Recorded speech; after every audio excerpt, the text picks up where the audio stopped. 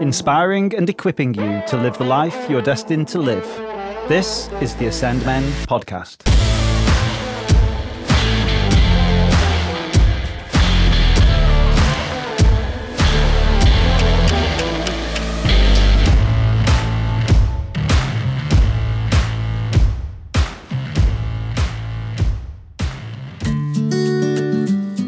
So today we're talking with Mike Farrington, who was born on the 13th of August 1982, when the number one songs in the US were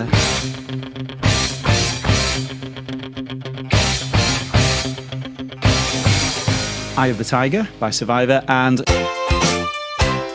Come On Eileen in the UK. Mike hails from one of the best northern English towns, namely Preston, and I can say that with total authority, because I entered the world there a few years before Mike did. Since graduating in geography at the University of Cambridge in 2003, he's worked for the Prince's Trust, Romsey Mill, before founding Concrete Rose in November 2020. Concrete Rose is a community interest company with a Christian ethos and a determination to both deliver and equip others to provide first-class care and support for the most vulnerable young people across the UK. You work alongside and support those of all faiths and none, all ethnicities, all genders, and all sexualities. And I'm really excited to hear more about the work of Concrete Rose today, Mike. Great. Well, thanks for the intro. It's really good to be here. Thanks for taking the time. Yeah, Friday the 13th of August, I was born in 1982. It's a Friday. Fortunately not superstitious, but just as well. And great to be with a fellow kind of Northerner and Prestonian. Yeah, it's really good. Yeah, so if my accent gets more extreme during this little interview, that's for good reason. Absolutely. So we despite doing a lot of research on people, we like to get into the guts of who they are through some quick fire questions, which you'll notice are really deep. Maybe not. So the first one, if I looked at the photos on your phone right now, what's the most recent shot? Oh, good question. The most recent shot. You can look at it at your phone if it helps. Is that all right? Yeah. Oh, that's good. That'd be helpful because my memory is terrible. The most recent shot is the Stapleford Messenger magazine, which is... I think a Paris magazine in Stapleford. And I was thinking, I should try and get something in there for hosts. So, yeah. Very good. That's my most recent. All right. Number two, I hear you have a sweet tooth. Oh. If you could eat only one dessert for the rest of your life, what would it be? If you went for a dessert, I'd probably have to choose a good apple crumble with custard, but my real kind of sweet tooth falls with I just eat so many sweets. Like that's my Haribo. That's my thorn in the flesh or whatever. Yeah, no, just Haribo. I can just take a whole packet quite easily. So I've like several root canals and a couple of teeth missing. Mainly due to my love of sweets, really. But it's not been good from a kind of dentist bill point of view. But I haven't managed to kick the habit yet. Very good. Right. So, third of all, who have you found it most difficult to forgive? Oh, that's quite deep. I don't know if this sounds trite, but I guess myself in many ways. Particularly, for some things that I got involved with. I think post being a Christian. Actually, most people have this nice Christian story, don't they? Kind of, I got saved, everything changed, and I never looked back. Really, that's not quite my story. I think I got saved. That changed a lot of things when I was 19, but still, 20s. I think I was still trying to find who I was and work out faith and identity, and probably spent and there's a bit of time in there where God wasn't first priority, and I'd say that's really kind of came back to making God priority in the 30s. But I'd say that and that period still, I guess I still wrestle with that really, and I think God's dealt with it and removed sin as far as the east is from the west, and won't bring it up again, but I still can. So and there is a reason behind the question, because in a few months' time we'll run a mini series on for forgiveness, And so I'm doing a bit of reading. We've got some fantastic speakers lined up for that. Certainly one of the areas people talk a lot about is self-forgiveness. So thank you. I'm not surprised by your answer. So back to Concrete Rose. So concrete has been in the news a lot over the last week, thanks to the government's late action on RAC in schools. So what's the relevance of concrete and a rose to hosting vulnerable young people? That's great question. I mean, most people think we're a building firm, I mean, most, but I look on the Google Analytics of our website, most people come looking for concrete in Cambridge or cement in Cambridge. But yeah, not a building firm. I mean, the name actually comes from a poem by Tupac. The poem is called The Rose That Grew from Concrete. Tupac talks about, I mean, it's autobiographical, so what he's talking about is overcoming very difficult starts, and that beautiful things can still come from tough beginnings. That's the whole emphasis. And there's also a bit about, roses have scars and thorns, but let's not focus on that, focus on the beauty of the rose. And I've always loved that poem and loved that kind of metaphor. So I guess I had it in mind before we started Concrete Rose. And I guess that's what we're trying to do. We're working with young people who are really vulnerable, have had traumatic histories, been dealt a tough hand, I would say, and had really tough starts to life, but really believing that a lot of beauty can come out of that they're wonderful individuals, talented, and if we can provide them with safety and security, both through homes but also through relationships, that we can really see them flourish and thrive. So just tell us a little bit more about that. So you're placing young people? Yes. So tell us a bit about ages, how long it's been going, what area you cover, some of those sorts of things. Yeah, absolutely. So I started Concrete Rose basically because I'd worked, as you say, with Romsey Mill, and I'd worked with at-risk young people for 20 years, and I kept seeing young people who would leave homes where there was addiction or violence. They'd leave home at 16, 17, 18, move to kind of larger, impersonal, kind of hostile environments, and that the wheels would often fall off because there wasn't enough support, there wasn't enough care, there wasn't enough nurture, lots of negative stuff to get involved with. And I thought, surely we can do this differently. And I guess I also had a heart to surely we can work with churches as well. We don't exclusively work with churches, but surely we can work with churches to make a difference. And then came across this thing called supported lodgings, which I hadn't come across before, which was the sense that we're finding individuals, families, and kind of couples who have a spare room and placing young people into that spare room, similar to foster care or the Homes for Ukraine, but for an older age bracket. And I thought this can really work. This could really provide a nurturing environment for young people, responding to the need that I see on the ground. It's a great way of churches getting involved and individuals, families, couples in churches getting involved. So let's make it happen in Cambridge. It wasn't really happening. So I thought, yeah, let's start with that. So our supported lodging scheme now, Concrete Rose have been up and running for about 2 years, but we've had young people in our supported lodgings for about a year. And I think, I'm as passionate as ever to the difference that can make. We've seen young people come from being in homeless shelters, leaving care, leaving abusive kind of family relationships, and really starting to just thrive, in having a safe place to be in some positive relationships. So that's the main aspect of what we do. I mean, just to say, we also do provide mentoring for care experienced students at Cambridge University, because the university approached us asking us to do that. So that's another thing we've started is mentoring for students who come from care or estranged from family. But again, that's about providing a relational network where those students can thrive. Great. You founded Concrete Rose and now you are the operations lead. So to make that role real to us, imagine you have an hour to train somebody to take over from you.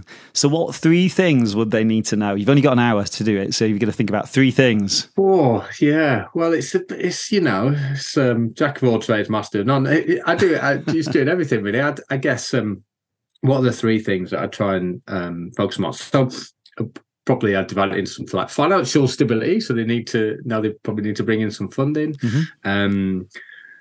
Profile raising to recruit hosts. So I'd probably give them a bit of like what we do with our social media and how to kind of improve that. And then it's providing support to the people that are involved. So the hosts and the young people themselves. So I think it'd be about trying to introduce them to all those individuals and what kind of support they need, and how to take that forward, really. And I don't have a premonition about you having to change job or anything when I ask that question. It'll be a busy hour, I think, now. Intense.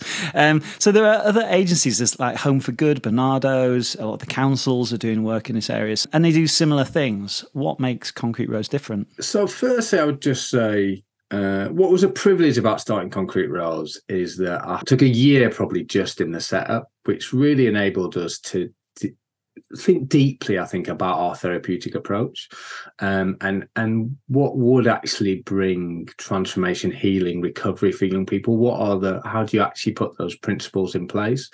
And so most people in this sector talk about being trauma informed, and that's great. But what does it actually mean? What does it look like to understand trauma and deliver services that kind of respond to trauma? So I think that was a real privilege in having that time. I mean, we also always try and respond to what I was trying to do was respond to a need I'd seen from working in Cambridge for a long time and establish a service that didn't exist, like supported lodging didn't exist in Cambridge, certainly didn't exist for the kind of cohort, the wide cohort of young people we work with, which includes care leavers, those in care, includes those at risk of homelessness, young parents, unaccompanied asylum seeking children. So it didn't exist when we set up. So I think that makes us pretty unique, really. Yeah. And what makes a good host? I mean, what's interesting and what I've learned from setting up supported lodging is it's not a standard offer. If you see what I mean, like when you get a hostel, you get a bed and a kind of sink, and you get this kitchen space, and it's pretty standard for everyone, and this amount of support. Supported lodging is just really such a mix, or such an eclectic mix of hosts. They're all very different. They all have very different skills and abilities and time pressures. And I think probably what's key is actually pairing the right young person with the right host. And we really take a long time of that. We pray extensively about that to try and get that right match. And God's been good in that so far.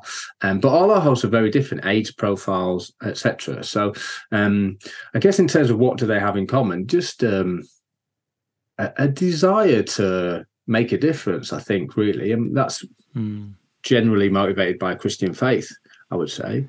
So, and a spare room, which is also quite important. Yes. But in terms of what makes a good host, I think they're all good in different ways, really. Yeah. So that faith element's interesting because you work with people from all faiths and none, all ethnicities, all genders, all sexualities, and yet you have a strong Christian ethos. Do you ever feel you have to compromise? I certainly feel the pressure to compromise, but really don't want to. I mean, I think mission drift is something that can affect organisations. And so fortunately, I think we've got some good people, both on the advisory board and around me, who can talk into that. I've certainly been challenged at times. There's once where actually I think our Christian ethos, for example, disappeared from our homepage, and somebody called me and said, where's it gone? What's going on? And now it's back. You'll see it's really front and central because it's so important. For me, the Christian ethos is the central tenet of our work, really. Obviously, Jesus changed my life. That's huge. But I think in terms of how do you develop a framework which really says everyone is of immeasurable worth, you can't say that unless you really believe there's divine imprint on somebody's life. I don't think, anyway. I don't think you can have an effective equality and diversity policy without that, and because what you're basing it on, so it's not a meritocracy. Everybody is equal because they got the divine imprint, and it's so important to me. But I think it's something we have to keep fighting back. We've certainly had challenge from council, from referrers, from funders, and you have to stand up to that, and you have to have people around you who help you to stand up to that, and probably point it out when you're not doing it as effectively as you can. And I'm curious why we need a Concrete Rose. Like, why do we need this? Because in a way, you're dealing with a symptom. Like, children are ending up in this vulnerable place, needing a placement with Concrete Rose or another agency. So it feels like something's failing upstream. What would need to be cured to take away the symptom and mean you didn't have this job anymore and you could do something else? Yeah, good question. I mean, it's a broken world, isn't it, really? And broken individuals, broken families are I guess, the kind of upstream of us, really. There's that phrase in there that hurt people, and I think there's just so many hurting people, and it's easy to castigate, I guess, families and individuals and parents as kind of a cause for those young people, but no, they're themselves hurting and broken, and I think, that's what's failing, I guess, for young people to come to us, the kind of the family institution, but probably bigger than that, it's a broken world where people are hurt, and unfortunately that hurt spills out into life and hurting others, I guess. Yeah. And so you're sort of dealing with supply and demand. You've got a supply of hosts and you've got a demand of young people. Are they perfectly matched? No. Is every need being met? So where's the excess? Our biggest challenge is recruiting hosts. That is the biggest challenge. How many have you got on the waiting list at the moment? Young people, it always is around kind of 10, but obviously some of them then find accommodation. So I'd say we've always got around that young people waiting. And yeah, the biggest challenge is absolutely getting enough hosts. We've got, to the number of hosts we have, well, we're just about to put another young person with a house, so we'll have 6 live, and then another couple of kind of emergency hosts. But to be honest, that's something we need to crack. It's way behind where I wanted to be at this stage. I was hoping in our first year, we'd be at 10 hosts, and by this stage we might be double that. So certainly something we need to work out how we get the message out there so we can recruit more hosts. And it's difficult, isn't it? Because it's a big thing inviting a young person into your home, and I get that completely. But that's the challenge for us. Yeah.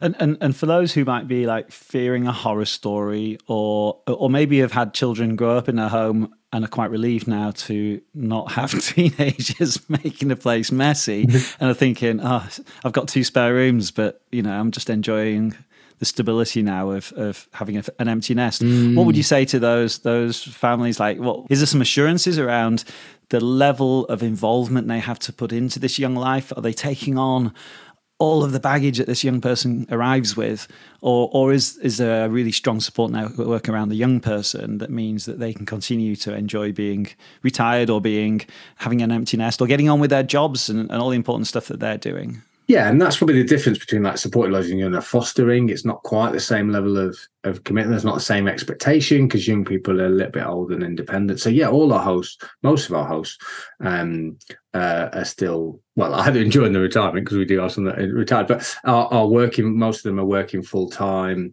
still enjoying holidays, social activities, all that kind of thing. And that's both because we create, I guess, a safe environment. So we provide loads of support to hosts, 24/7 on-call support, weekly check-ins, supervision, clinical supervision, training, everything you might expect. But we also really look after young people. So every young person gets a youth worker who can also support them.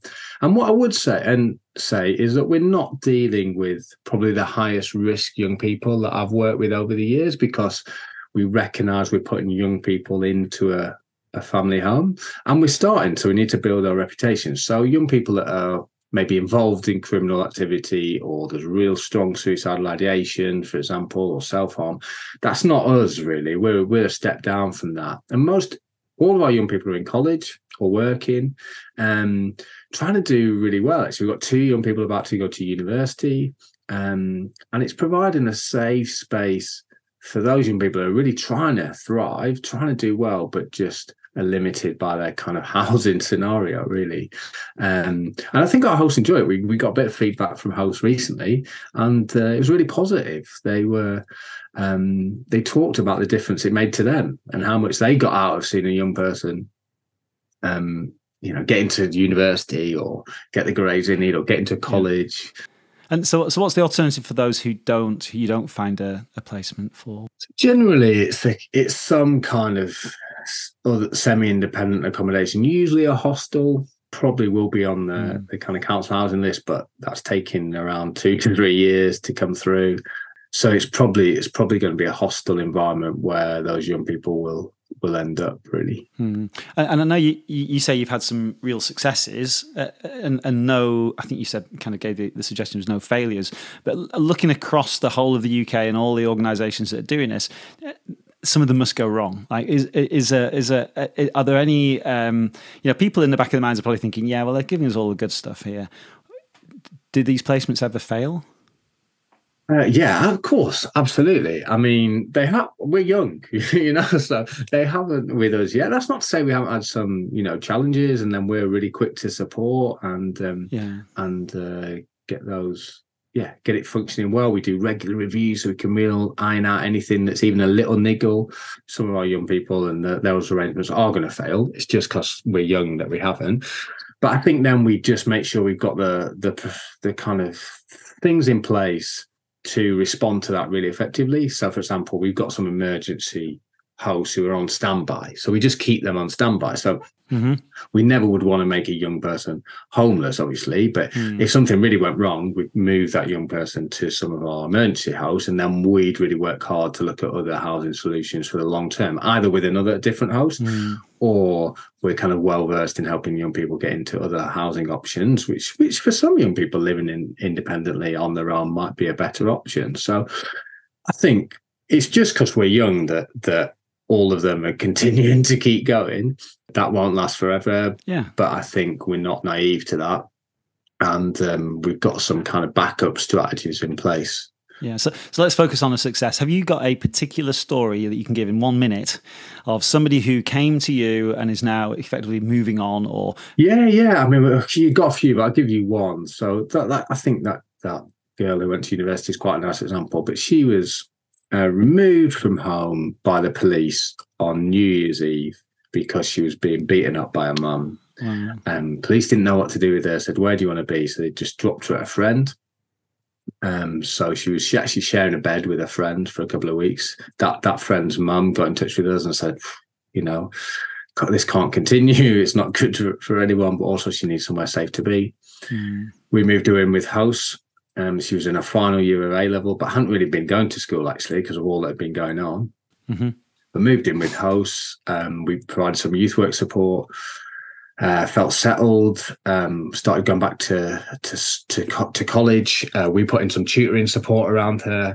And she completed her A-levels. I thought the biggest success here would just be if she sits her A-levels, where she sat them, she passed them, she got the grades to go to a prestigious university, Lancaster University, to do a psychology course.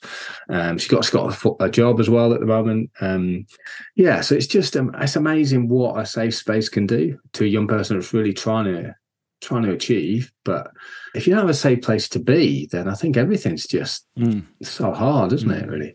So we need to wrap up in the next minute or two. We'll put lots more information about Concrete Rose and your contact details and things into the show notes. So if you're listening to this and you're starting to think, I want to learn a bit more about this, we'll signpost you to some resources through that.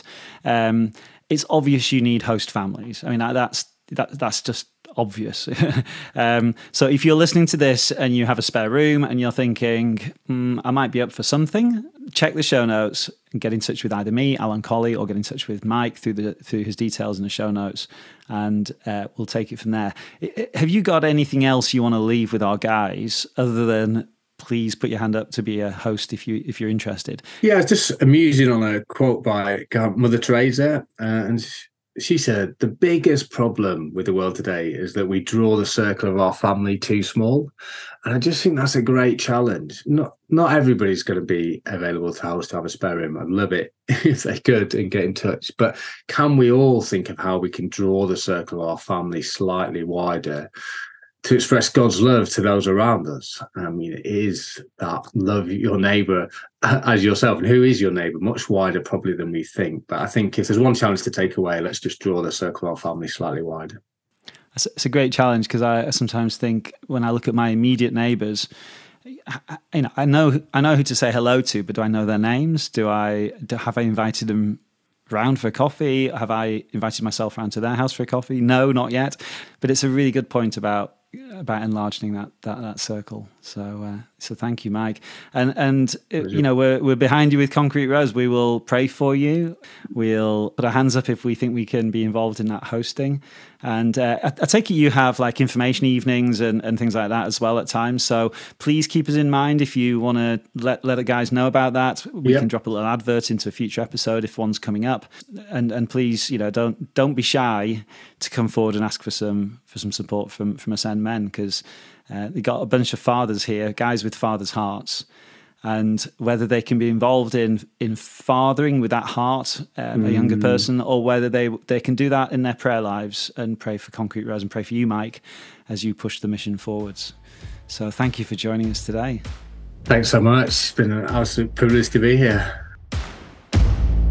That's it for this Ascend Men podcast. If you've enjoyed this content, please share it with a mate. To make sure you never miss an episode, subscribe to wherever you get your podcasts. Together, we are stronger.